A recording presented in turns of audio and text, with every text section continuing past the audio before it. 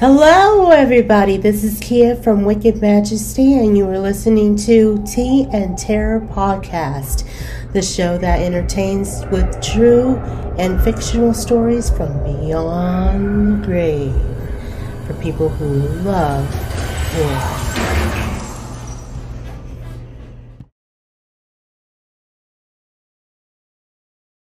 Good evening, everyone.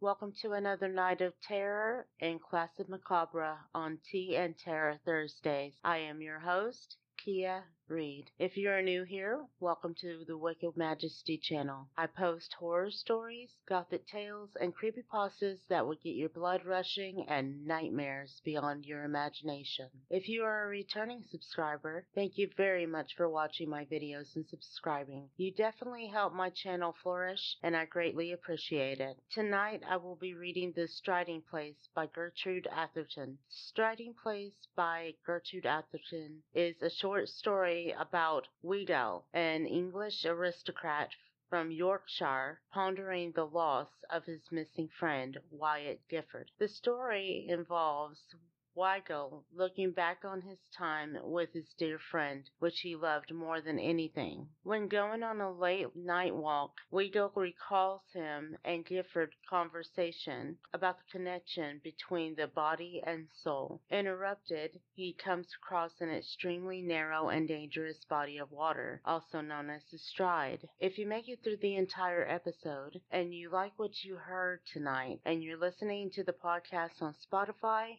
iHeartRadio, Apple Podcast, or SoundCloud, then please share the Tea and Terror podcast with others and add it to your playlist. If you are listening from my Wicked Majesty YouTube channel, please hit that like button and subscribe to my channel. Thank you very much. Now, on with the story. Weigel, continental and detached, tired early of grouse shooting, to stand propped against a sod fence while his host workmen routed up the birds with long poles and drove them towards the waiting guns, made him feel himself a parody on the ancestors who had roamed the moors and forests of this riding of Yorkshire in hot pursuit of game worth killing. But in England, in August, he always accepted whatever proffered for the season, and inviting his host to shoot pheasants on his estate in the south. The amusements of life, he argued, should be accepted with the same philosophy as its ills. It had been a bad day. A heavy rain had made the moor so spongy that it fairly sprang beneath the feet. Whether or not the grouse had haunts of their own, wherein they were immune from rheumatism, the bag had been small. The women, too, were an unusually dull lot, with the exception of a new-minded debutante who bothered Weigel at dinner by demanding the verbal restoration of the vague paintings of the vaulted roof above them.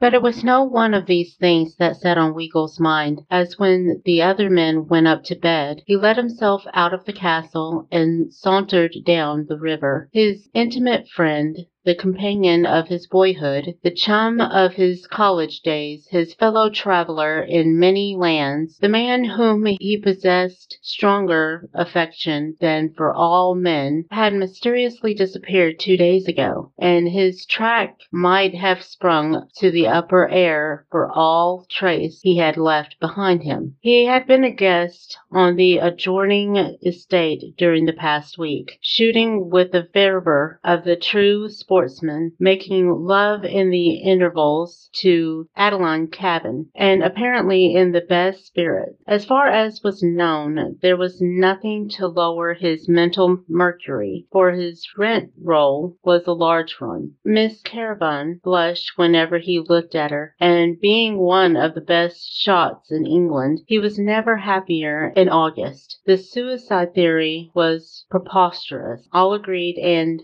there was a little little reason to believe him murdered. Nevertheless, he had walked out of March Abbey 2 nights ago without hat or overcoat, and had not been seen. The country had been patrolled night and day. 100 keepers and workmen were beating the wood and poking the bogs on the moors, but as yet not so much as a handkerchief had been found. Weigel did not believe for a moment that Wyatt Gifford was dead, and although it was impossible not to be affected by the general uneasiness, he was disposed to be more angry than frightened. At Cambridge, Gifford had been an inaugural practical joker, and by no means had outgrown the habit. It would be like him to cut across the country in his evening clothes, board a cattle train, and amuse himself touching up the picture of the sensation in West Riding. However, Weigel's affection for his friend was too deep to companion with tranquility. In the present state of doubt, and instead of going to bed early with the other men, he determined to walk until ready for sleep. He went down to the river and followed the path through the woods. There was no moon, but the stars sprinkled their cold light upon the pretty belt